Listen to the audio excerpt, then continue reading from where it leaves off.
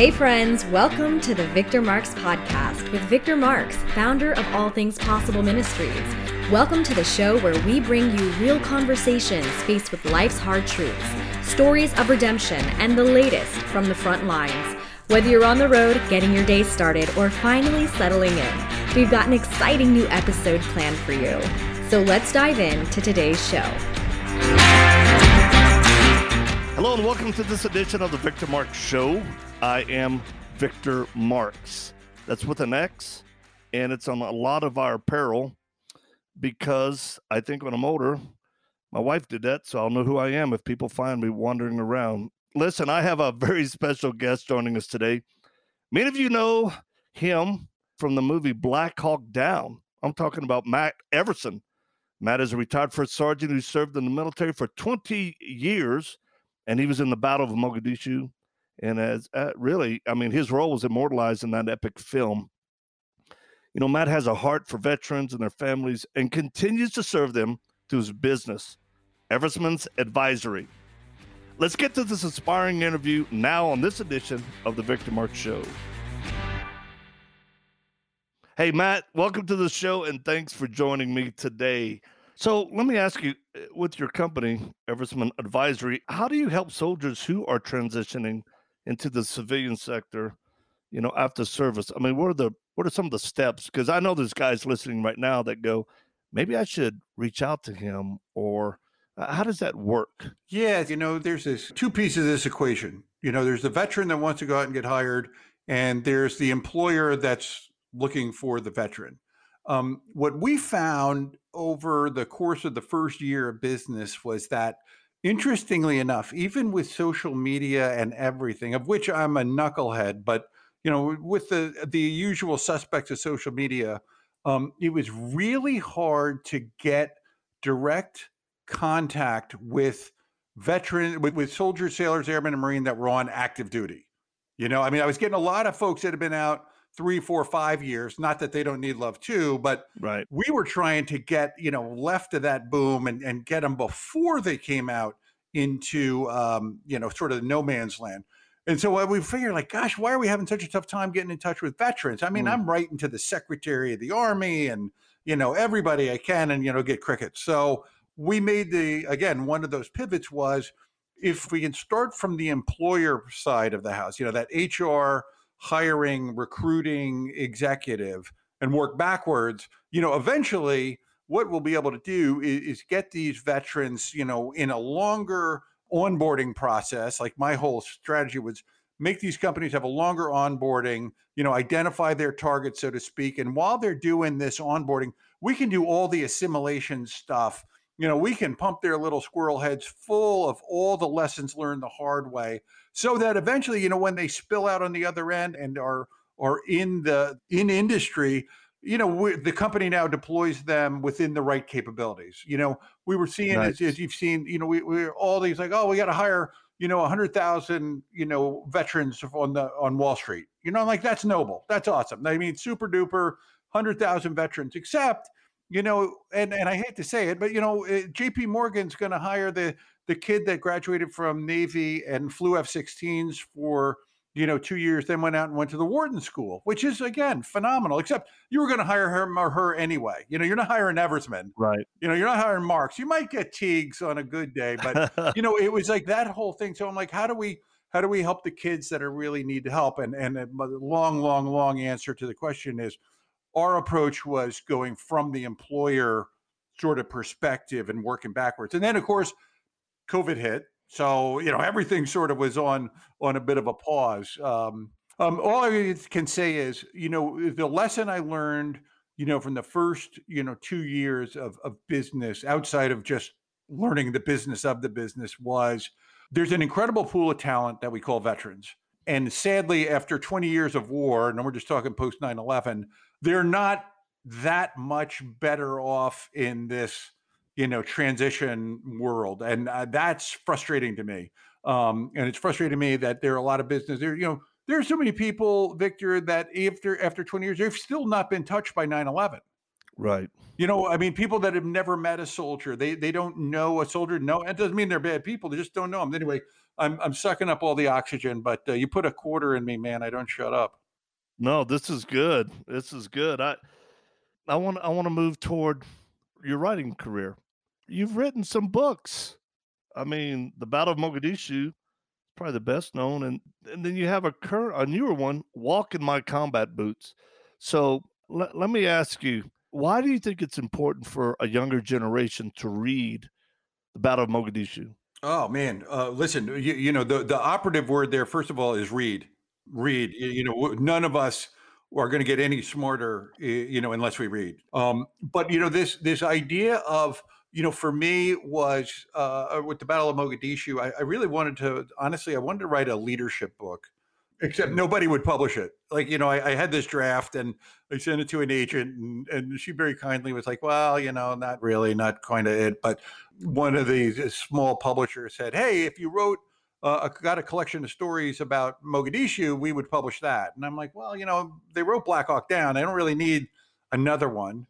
However, I'm like, the other hand, we could get some more folks that didn't have an opportunity to share their stories. Right. So that was sort of a win-win. And that really kind of, as we fast forward to the book that just came out, Walk in My Combat Boots, Jim Patterson approached me about that. And he's like, hey, I think that they've forgotten that we have soldiers and sailors and airmen and Marines deployed. And it's not on the news and it's not in the paper. And we need to thank our lucky stars that we sleep, safely at home. So James Patterson asked you if you'd like to do a book. You nod your head and say, yeah, I'm in. Oh, for sure. Yeah. Well, I think this newer generation, this younger generation, it's important for them to understand the sacrifices that people made. I'm generalizing and stereotyping, but the younger generations tend to be a little bit softer. They don't understand embracing hardship for, a greater good. And I think stories, like the Battle of Mogadishu and now Walk in My Combat Boots, I really think if people read that, and it could be a parent that just needs to buy it, give it to their kid and say, hey, I want you to check this out.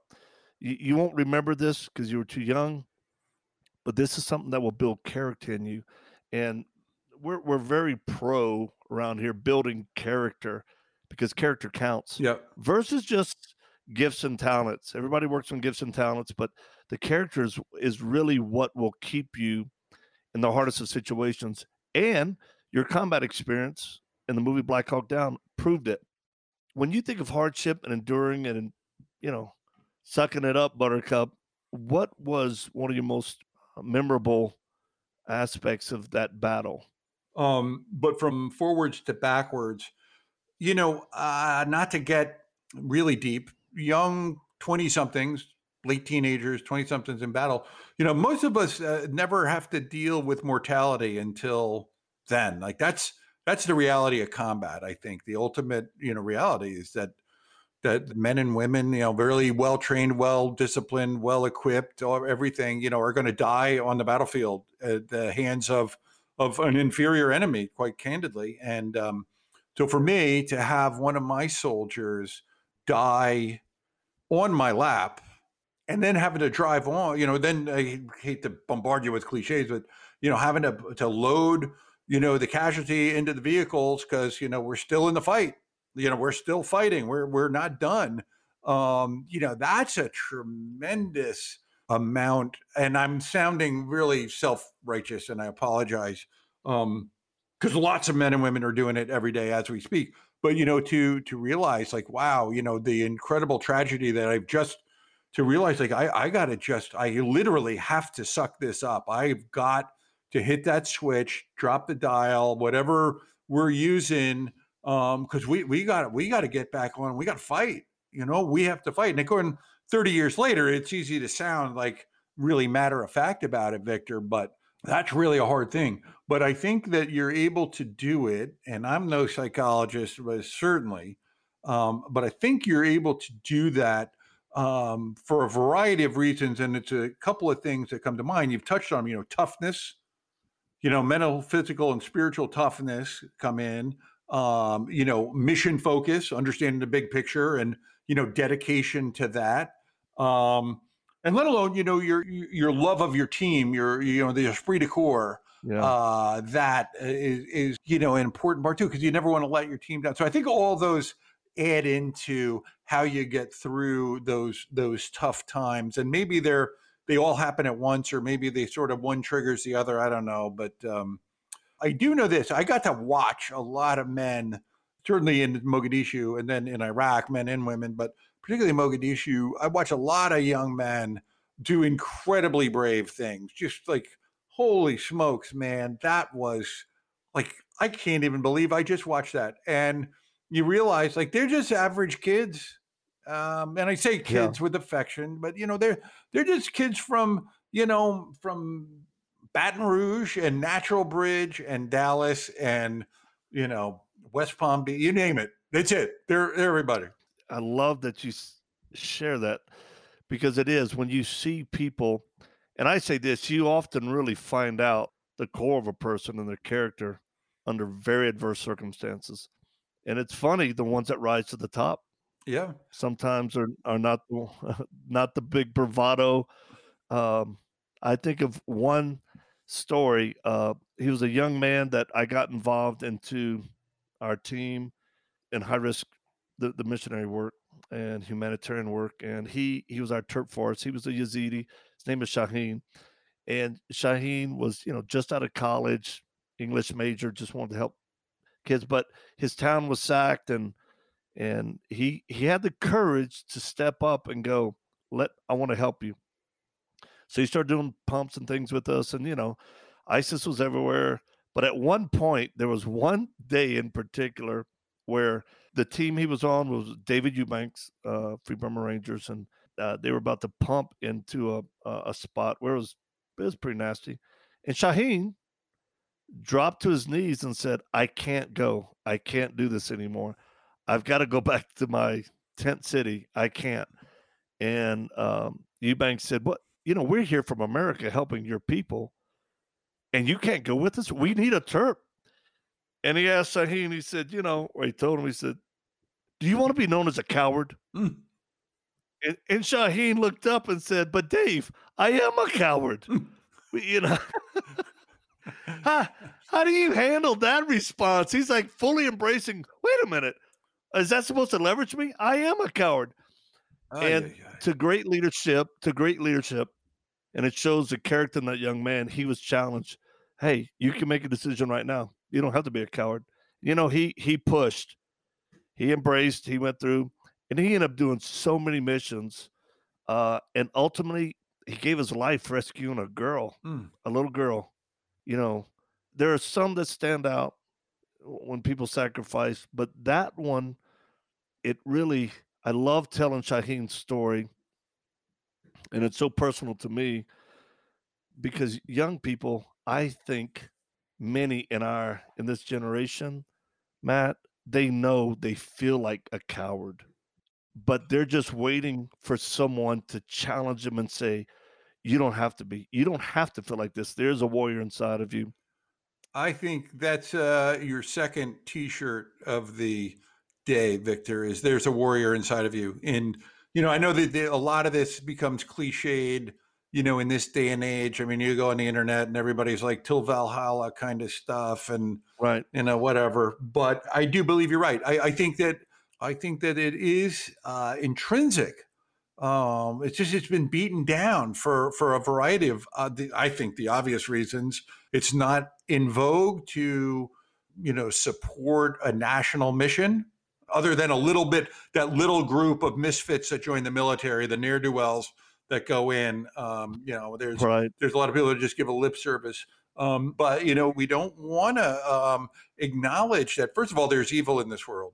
I mean, let's cut right down to it. There's evil in this world all over the place that needs to be dealt with by men and women who, scared or not, and listen, I would almost make an argument, if you're not afraid going into battle, you're a psycho, you're a freaking weirdo, right?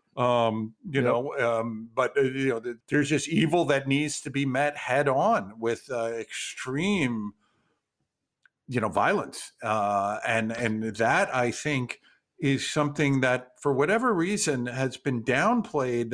Like that's not, and it doesn't just happen, in 2021. This has been happening, Right. for a long time. The degradation I of agree. this core value, and how this has all come about, which we could spend a lot of time talking about, but I'll spare you my theory. Oh, I think that'll be a good another interview.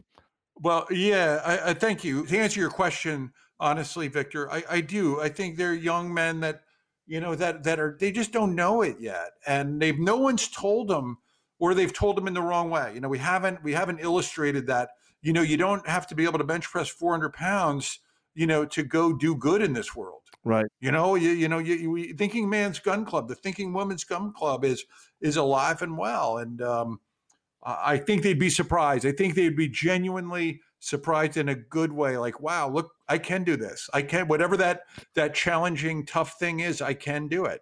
I agree 1,000,000%.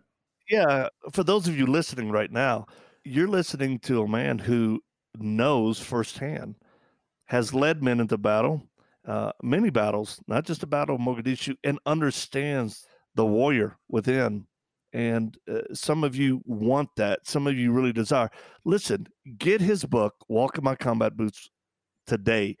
Order it. Do not put it off, because this is a good first step to go, how do I become what we here at All Things Possible talk about? We need masculine, moral men. We need manhood to return stronger in the U.S., because it is waning, and there are many of you that want that, but you don't have the leaders. But you can have a leader through a book. Many lives have been shaped through the pen and paper and character built by true stories that matter. So I'm going to encourage you, please go online, and it's a great book to give to someone that may be aching. And I'm talking about the young man stuck in a basement just gaming, the one that's maybe in a bad cause, but it fits them. Me and Teagues and a couple other team members, we were in New York City, Matt, one time when there was a big demonstration, and it was it was out of control, police everywhere. So we were walking by, and I had my dog, Super Scout, with me, the little Belgian, and I walked right into the middle of a crowd. There was part of them, the leaders were sitting down. I walked right in the middle, sat down next to him. Here I am, older white man. I sit around in the middle, and everything representing that group probably would hate me, but they saw my dog, and they said, "What are you doing?" I said, "Oh, I just wanted to find out, what are y'all protesting about? This is pretty impressive." And they go, "Well, that statue." I said, "Really? Which one?" The one over. I said, "Where is it?" I don't know. I think it's on 23rd Street. I go, what are we going to do about it? Well, we hope to tear it down. I'm like, yeah, wow, you guys are all in. And I said, I like y'all's moxie. I may not agree with what you're doing, but I like the moxie. I said, we need you in Iraq. They were like, what? I said, I need y'all to come over there and come in some of these IDP camps of displaced children and women and just show them love, because you'll have so much energy. And they were like, really? People like us can do it? I said, absolutely. So just trying, all of a sudden I was their new best friend. And, just speaking that challenge to go, yeah, I love your moxie, maybe a little misdirected. Have you thought about this? So young people and parents who are tired, and certainly old salty guys who look at a younger generation like, why I ought to. Some of them should be knocked around, but it's a full-time job. And I say, just challenge them to harness that, right? Because that's part of good leadership. But to your point, and I'll close on this, to your point, and this might surprise some people, there is a need for good people to stand in the gap.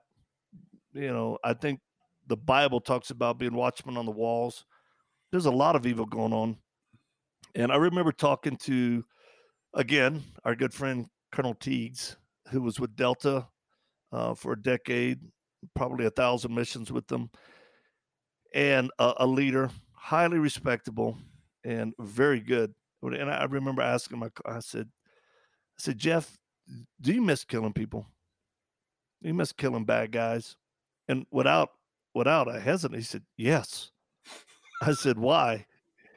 He goes, because I was very good at hunting monsters and killing them. And I said, you know what? You are someone that is gifted with stopping the manifestation of evil with, as he said, extreme violence. And he saw it as a gift from God. And I just think, although those are harsh words to some, people need to understand that tonight there are people standing in the gap.